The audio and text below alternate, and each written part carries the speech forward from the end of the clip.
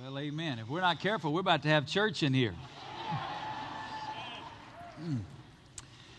The very first church that I ever pastored was in a small town in Tennessee. I was a very young pastor. I was 23 years old when I went to pastor this church. 23 years old, became pastor of the very first church I'd ever pastored. I had been doing student ministry for almost 6 years in churches, but this was the first time I was the lead or senior pastor in a church. And I went to this church, and I'd only been there about a week or so. We were about to have our first kind of meeting with the leadership team of the church. And when we were getting ready to walk in the door to this leadership meeting at the church, a couple of guys stopped me on my way into the meeting. And they said, "Pastor, we just want to let you know up front about," we'll just call him Hank, all right? Hank, who is going to be in this meeting, because you need to understand that Hank is, how do we say it, Pastor? He's kind of negative. And I said, okay. I said, I can deal with negative. They said, well, it's not that he's just negative, Pastor. You need to understand before you go into this meeting that Hank is against every idea that anybody ever brings up, anywhere, anytime. It doesn't matter who it is. He's just always against it.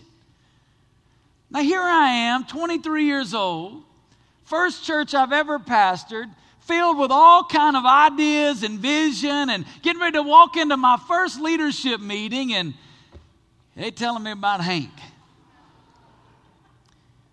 And I looked at him and I said, well, how long has Hank been like that? And they said, well, long as Hank's been a part of our church. Well, how long's Hank been a part of our church? They said, about 20 years.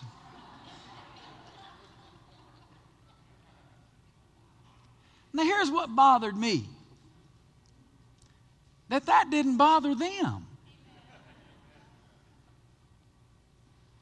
We've accepted a brand of Christianity in America that says you can walk down an aisle, or you can fill out a card, or you can get baptized in a baptistry, and your life is never changed. Can I just share with you this morning that is not the Christianity that is taught in the New Testament. The New Testament teaches us a radical way of living. It teaches us a faith that helps us understand Jesus Christ changes lives. Jesus is in the life-changing business. Listen, you'll never convince me that the God who spoke everything you can see, taste, touch, feel, or smell, that God who spoke all of that into existence can come to live inside of a person and it not make any difference at all.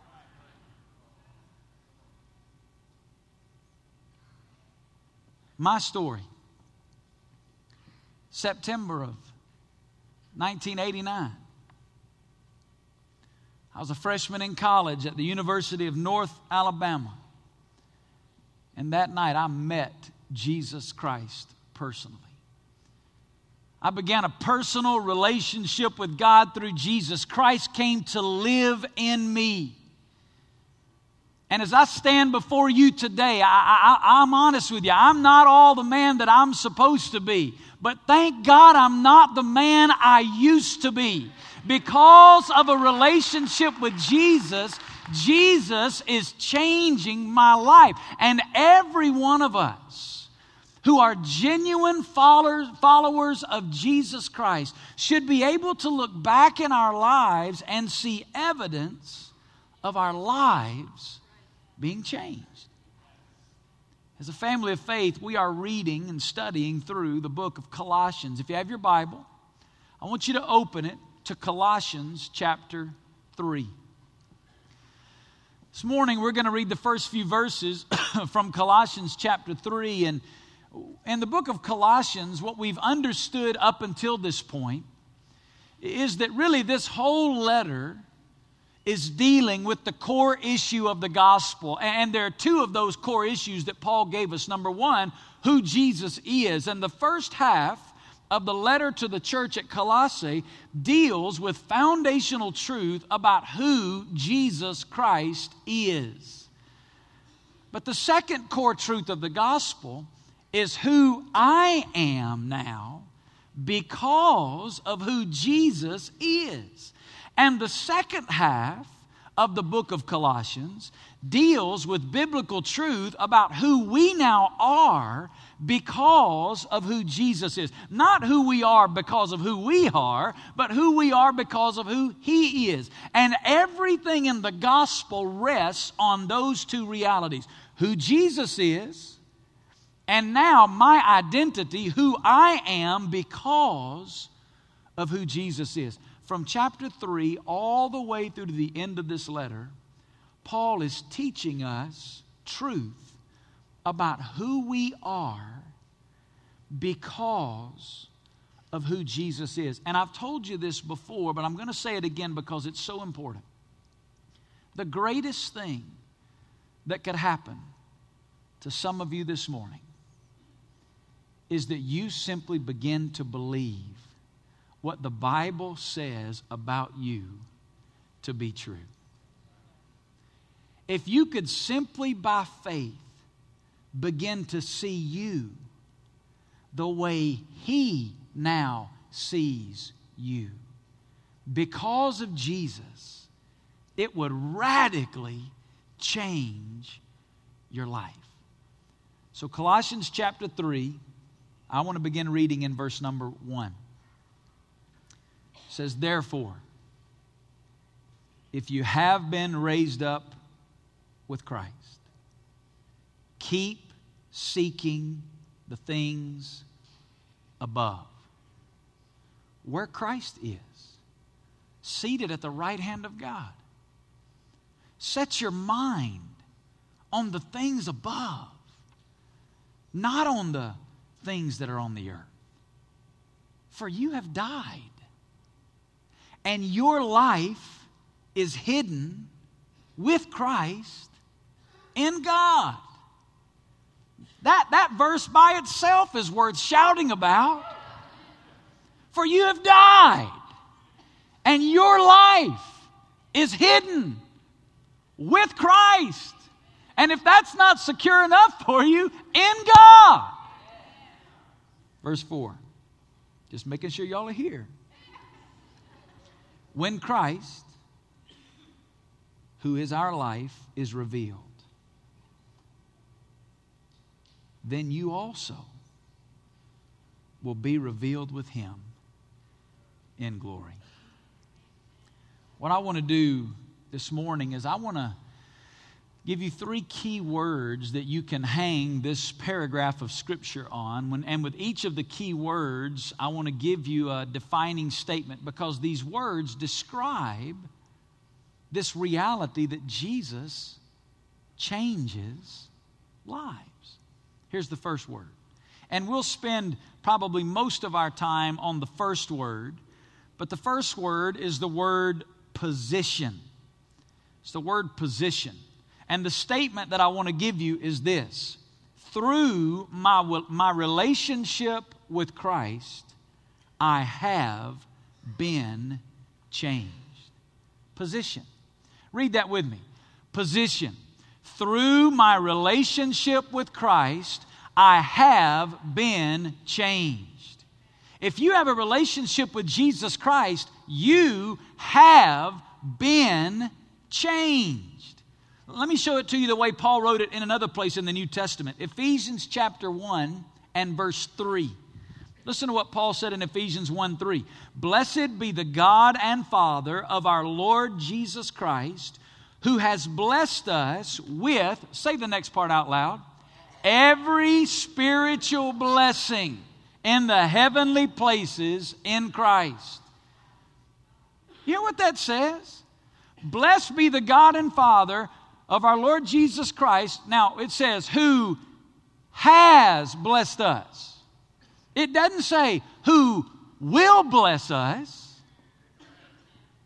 It says who has, but you know what he's stating? He's stating something here that is already true about you. It's not something you're waiting on. It's not some second work of grace that you're hoping will come into your life. The Bible here is stating something about you and me that is already 100% true. He says God has already blessed us with every spiritual blessing in the heavenly places in Christ.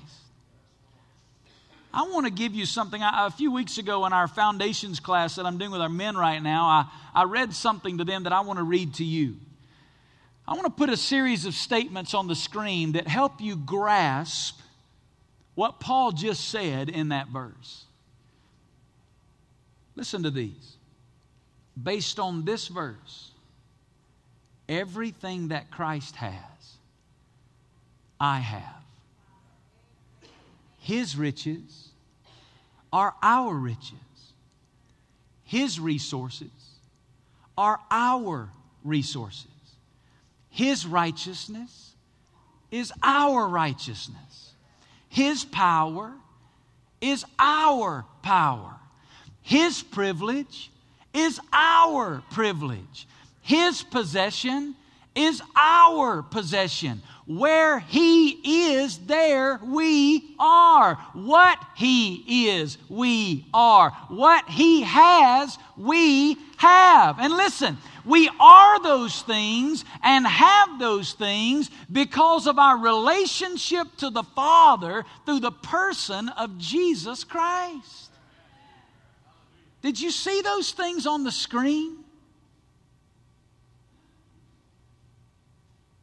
That's not what you hope to be. That's who you are. It's not who I am because I've earned that.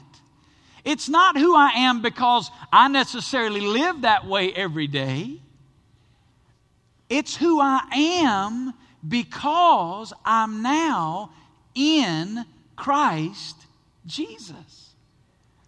Now in Colossians, Paul uses 3 phrases that describe completed action that's already done in our lives. In the verses that I just read for you a moment ago out of Colossians, 3 times Paul uses a Greek tense that describes an action that's already done, it's already completed, it's already who we are. We're not waiting on it. It's now my identity in the person of Jesus. Here's the 3 phrases. You have been raised up with Christ. You have died. And your life is hidden with Christ in God. You have been raised up. You have died. Your life is hidden with Christ in God. Now, those 3 phrases teach us 3 things about our position. I want to give them to you this morning. Here's the first one. My sin has been dealt with. Say that out loud. My sin has been dealt with. I want you to say it again. My sin has been dealt with. What's the first word? My.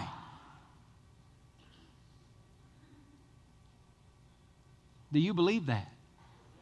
Listen, if you believe that, it changes the way you live. It'll change the way you carry yourself. It'll change the way you see yourself. My sin has been dealt with. Romans chapter 6 and verse 23 says that the wages of sin is what? Death. A wage is something that you earn. If you work 40 hours this week and you make $10 an hour, you've earned $400. It's yours. It belongs to you. The Bible says because of sin, we'd all earn something. It's death. It belongs to us. You see, God did not design death. God did not intend death. When God created us, He created us to live forever. But when sin entered the picture, sin brought death into the world and destruction into the world. And when the Bible says the wages of sin is death, one day all of us will die physically because of the curse of sin. But it's not just talking about physical death. It's talking about spiritual death. Because of sin, we're born into this world dead to God and alive to sin. It's spiritual death, being separated from a relationship with God. But not just physical death and spiritual death, also eternal death. If you die physically, separated from God spiritually, you spend eternity separated from God in a place called hell. You say, Pastor, surely in 2013 you don't believe in a literal place called hell where people spend eternity. Listen, it doesn't matter what I believe. What matters is what does the book say? And the book says when we die separated from a relationship with God, we spend eternity separated from God in a place called hell. Now, the Bible also tells us, it's true, the wages of sin is death, but look what the Bible says in Romans 5:8. But God demonstrated His own love toward us, and that while we were yet sinners, Christ died for us. When Jesus died, what is the link between His death and me? He took the penalty for my sin. He died physically on the cross. Jesus offered His life. But He didn't just die physically. Jesus died spiritually. Separation happened between God the Father and God the Son when Jesus cried out, my God, why have you forsaken me?" It's interesting. It's the only place in the New Testament that Jesus ever referred to Him as my God. Everywhere else it was Father.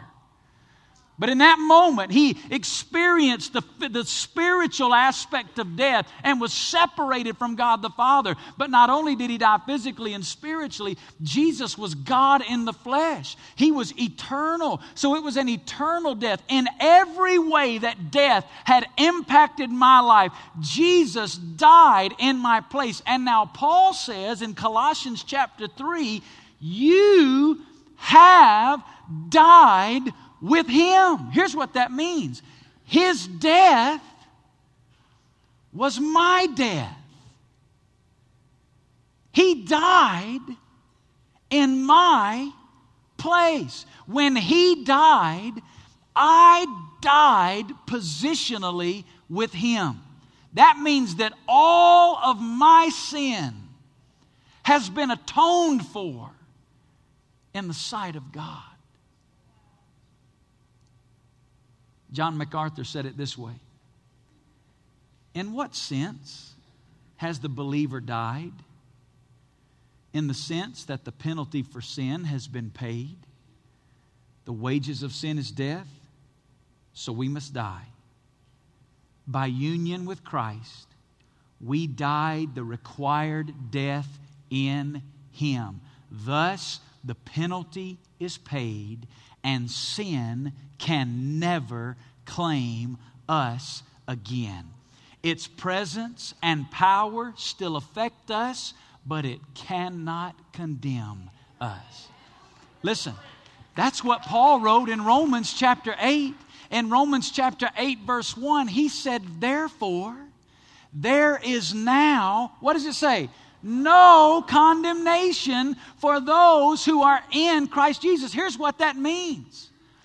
All the sin in my past, all the sin in my present, and glory to God, all the sin even in my future. You say, wait a minute, I got some trouble with that. Hey, have you ever thought when Jesus died, all your sin was in the future?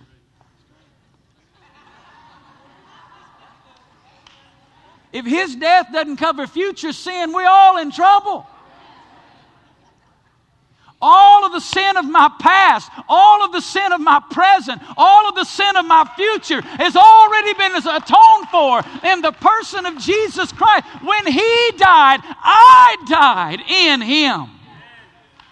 My sin has been dealt with. Listen, here's what that means. If you're in Christ, you will never stand before God for your sin.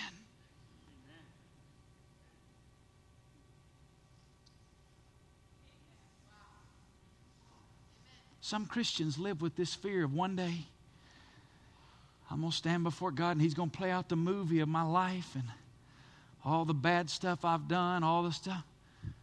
It's not what the book says. There is therefore now no condemnation. My sin's been dealt with. Let me give you the second one. My eternity is secure. Listen what Paul says. You have been raised up with Christ. And then he says, your life is hidden with Christ in God. Did you hear the past tense nature of those verses? Your life is hidden. It's already done. Your life has been raised up. It's done. Let me show it to you again in Ephesians where Paul writes. Ephesians chapter 2 verse 4. Look at it on the screen. But God, being rich in mercy, because of His great love with which He loved us, even when we were dead in our transgressions, made us alive together with Christ. By grace you have been saved. Now listen what he says. And raised us up with Him. And seated us. Now, help me here for a second. Seated us. Is that past tense? That's already done, right? You hear what he's saying there? My eternity is so secure, God the Father already sees me as if I'm seated in the heavenly places with Christ Himself. It's done. I don't hope I'm going to go to heaven when I die. I'm already seated with Christ in the heavenly places. It's done. Then he says, we're hidden with Christ in God. The word hidden is a word that means to lock together, to hide something inside of something else. And I love this. That phrase, is hidden with Christ, is in the passive voice. Now, that's important. If something's in the active voice, the subject is doing the action. If this was in the active voice, it would say your life is hidden with Christ in God, and it would mean this. I have somehow hidden myself with Christ in God. It's something I did, but it's not in the active voice. It's in the passive voice. It means that somebody acted on me. I didn't hide myself with Christ in God. God Himself hid me with Christ in God. It's what my eternal security is not based on my faithfulness to Him. It's based on His faithfulness to me. Clyde Cranford said it this way. Look at this quote. Our security rests not in our ability to hold on to Him, but in His ability to hold on to us. If I put myself there, I got to keep myself there. But I didn't put myself there. He put me there. He hid me with Christ in God. First time I ever went to South Africa was in 1998. My first trip to South Africa, I preached 23 times in 6 days in Cape Town and Johannesburg. And we took a break one afternoon in Cape Town. If you've never been to Cape Town, South Africa, the single most beautiful city in all the world that I've ever seen. It's an amazing city. Right in the middle of Cape Town, South Africa, is what they call Table Mountain. It's a mountain that looks like a table. It's just flat right at the top. And you can ride this huge cable car up to the top of Table Mountain. And when you get up to the top of Table Mountain, it's very much like this stage right here. I mean, you're thousands of feet up, but you walk to the edge of this flat surface, and it's like this. And it just drops straight off, straight down, thousands of feet. And the only thing they have, it's a national park there now. The only thing they have around the top of that on these lookout areas is just some posts with little bitty thin wire to keep you from kind of toppling over the edge. And I'm up there with some of our team that's there, and I'm watching these moms and dads with little kids walk right along the edge of that mountain. And I'm thinking, they've lost their mind. Now, if the little child is holding on to the parent's hand, the little child could let go and be in trouble. But if the parent is holding on to the child's hand, you see, it doesn't matter what the little child does. If the parent is the one holding on, here's what I want you to understand about your security in Christ. It's not you holding on.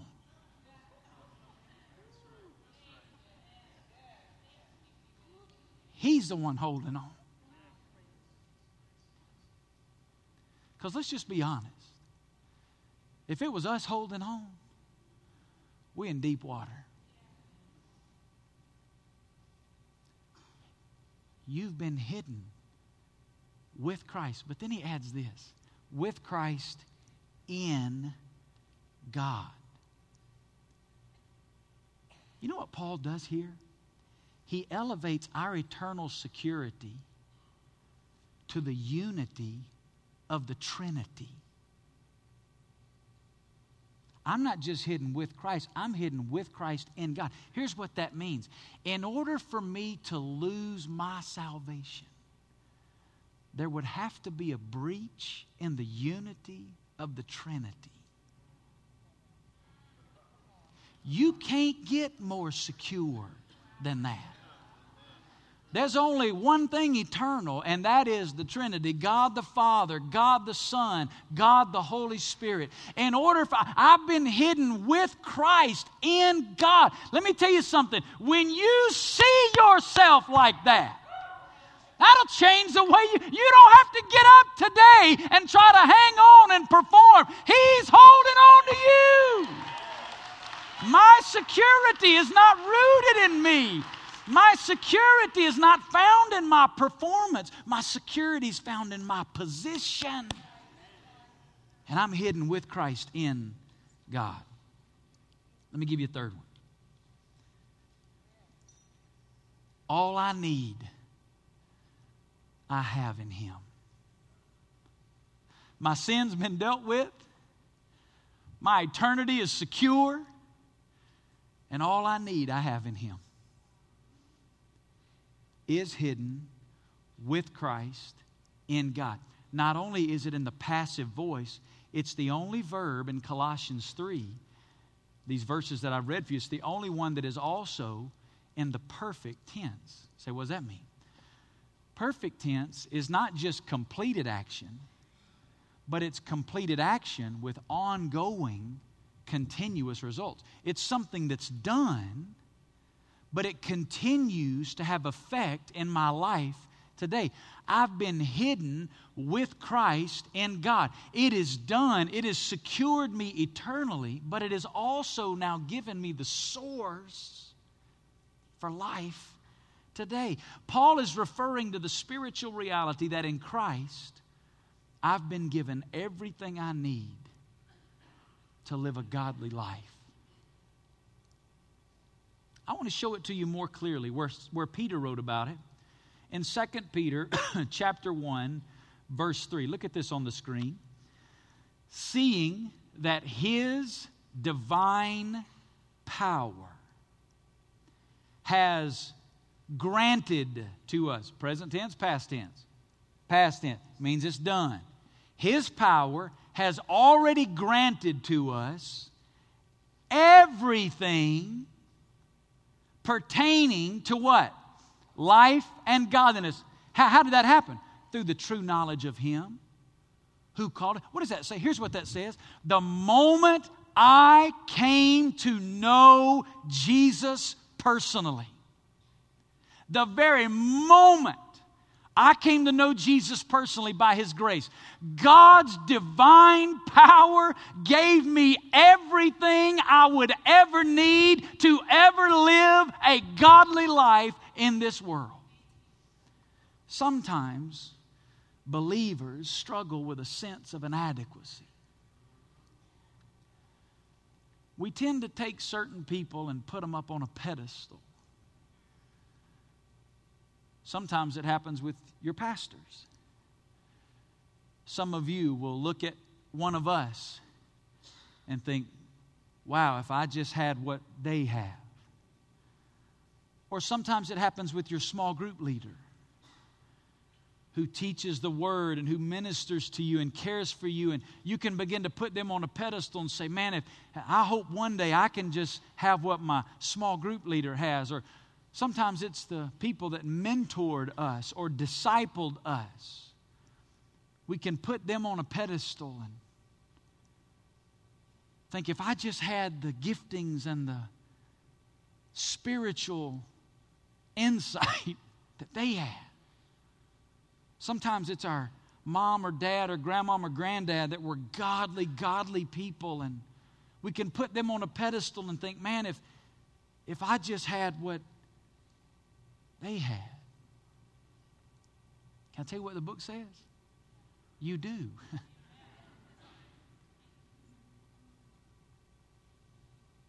All that I need, I have in Him. In Christ, you lack nothing to be the man or woman of God He wants you to be. You lack nothing. Now I want you to think about that. When you begin to see yourself that way, some of you look at yourselves and think, well, I could never. Oh, Pastor, I need you to share Jesus with my friend. Well, why don't you share Jesus with your friend?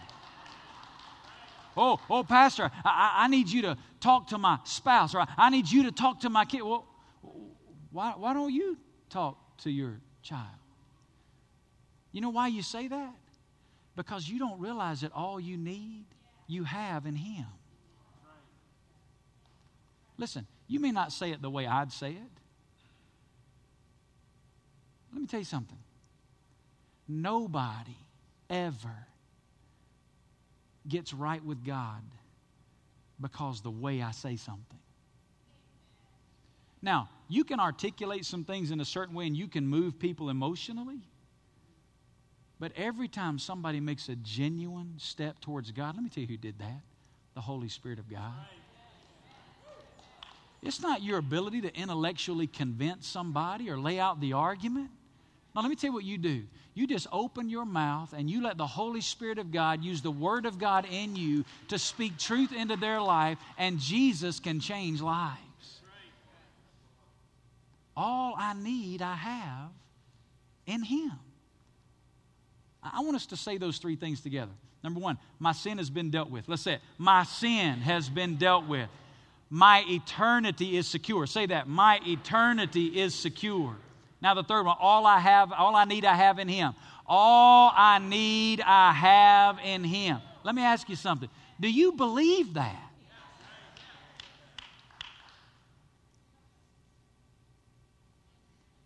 Then let me give you a life-changing reality. All that is true about me positionally, God is working out in my life practically. You see, everything we just said that's true about us positionally, I have been changed, all that's true.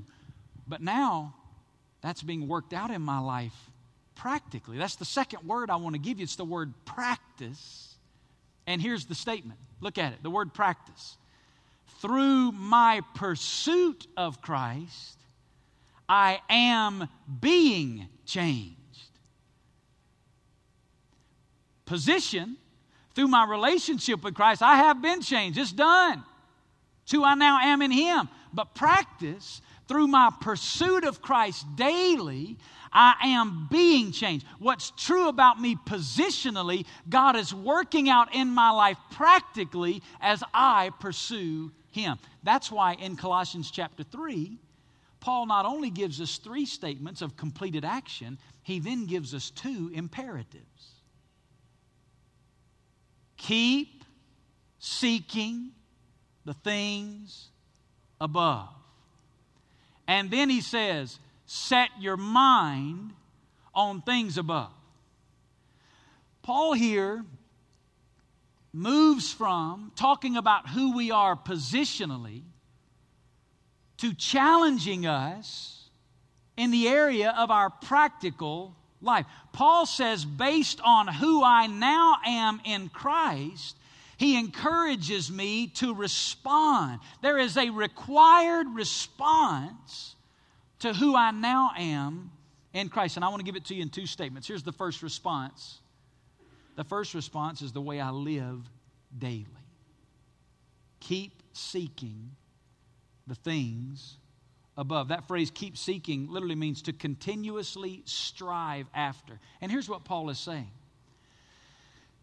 The life I now live should be a reflection of the position I now have. I'm going to say that again. The life that I now live should be a reflection of the position that I now have. Let me show it to you the way Paul said it in Ephesians. Ephesians 4, verse 1. Listen what he said.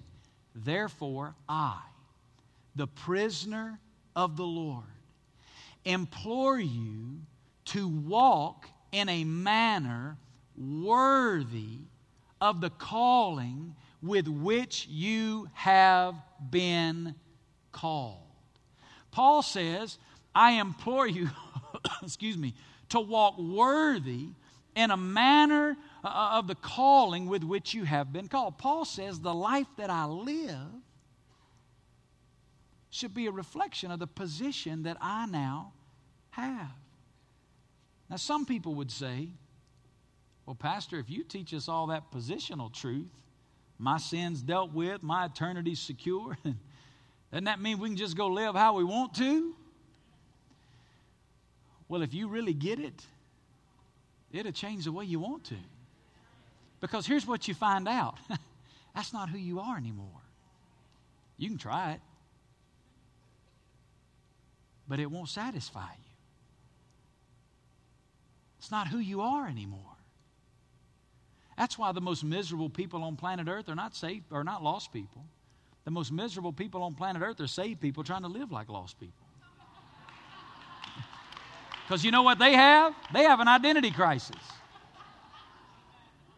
They're living out of something that's not who they are anymore. And some of you in the room, you know it. You're miserable. You are miserable right now because you are trying to live out of the resources of this world, and all you need, you have in Him. And it is ruining your marriage, it's ruining your home, it's ruining your job, it's ruining your emotional health. It's taking a toll on your life because you are trying to live out of something that's not you anymore. Jesus has changed you, and Paul says now, because of who I am to pursue Him daily with the way I live my life. So what does that look like? Well, at Hope, we've given you a target. We call it the life of a Jesus follower. I want to put this paradigm up on the screen. I want you to see it. We call it the life of a Jesus follower. We use the words abide, connect, and share. Go ahead and put the whole thing up there. This word abide is a word that deals with my daily pursuit of Christ, time alone with God. This is seeking God's presence. That's what the abide means, that I'm to daily seek the presence of God. The word connect means that I'm to seek God's people. I'm to be in fellowship with them.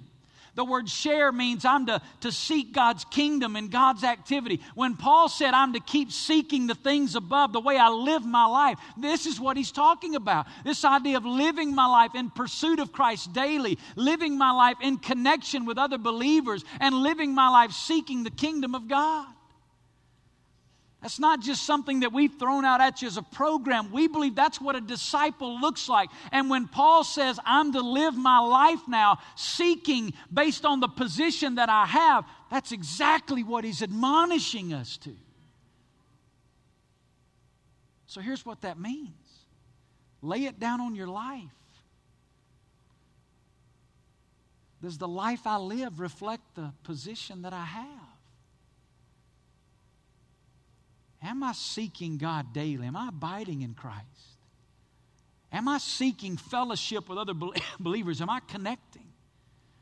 Am I seeking to join in God's activity locally and globally? That's what Paul means when he says, I'm seeking the things that are above. But not only does Paul here admonish us to seek the things above, the second admonishment is to set your mind on things above. And that means the way I think continuously. It's not just the way I live daily, it's the way I think continuously. Set your mind. That phrase, set your mind, means to think or to be devoted. It means more than just a way of thinking. It includes what you allow your heart to dwell on. Here's what Paul's saying. When I understand who I am in Christ, it should change what I set my heart on. What is your heart set on? And I don't want you to give me the church answer. I want you to think about it in your own heart. What is your heart set on? Money? Success? A bigger house? The next promotion?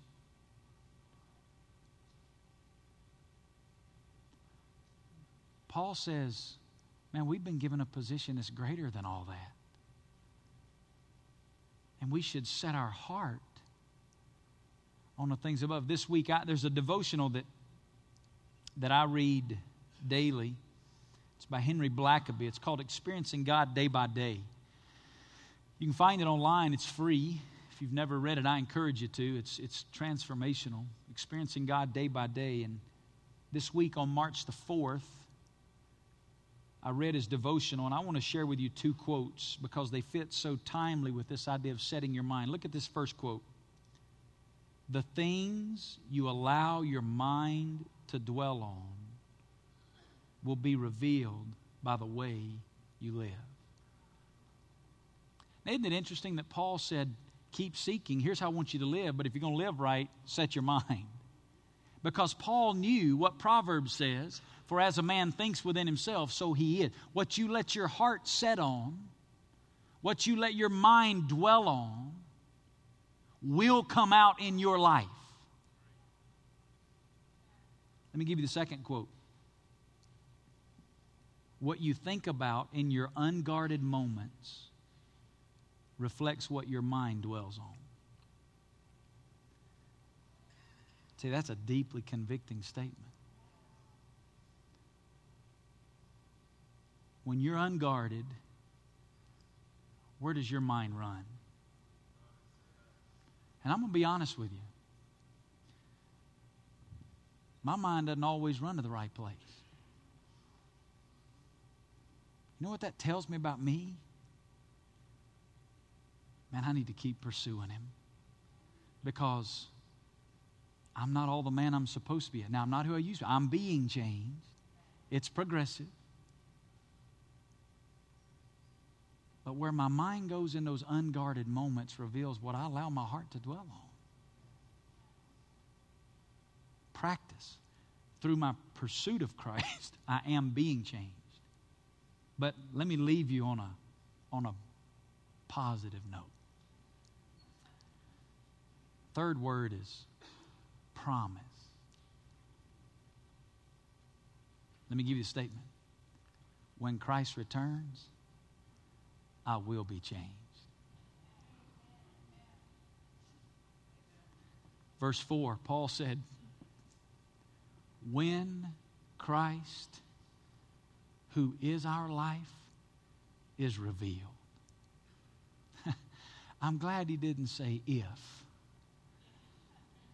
He said when. When Christ is revealed, then you also will be revealed with Him. Let me tell you what that means. What He started in us positionally is now being worked out practically. And we have His promise that He will finish what He started. I don't know about you, but there's some days I get discouraged. I get tired of my flesh.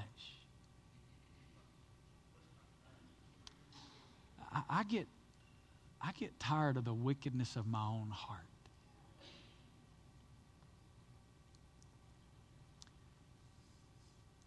It's not who I want to be anymore.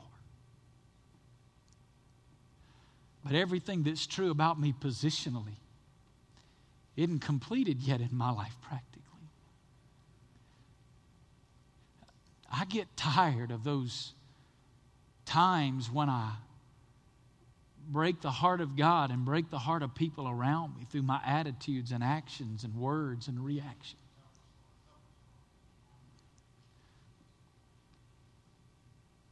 But He who began a good work in you will perfect it until the day of Christ Jesus. Listen to the way Paul wrote about it in 1 Corinthians 15.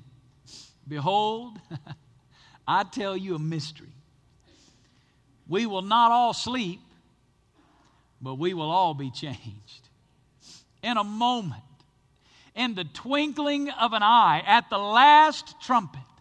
For the trumpet will sound, and the dead in Christ will be raised imperishable, and we will all be changed. He will finish what He started. Let me close with one more verse. 1 John 3:2. Beloved, now we are children of God. Position. You don't hope to be. Now. My sin is dealt with. My eternity is secure. All I need I have in Him now. And it's not yet appeared as what we will be. Practice. It's being worked out. But we know that when He appears, we will be like Him. Promise. Because we'll see Him as He is.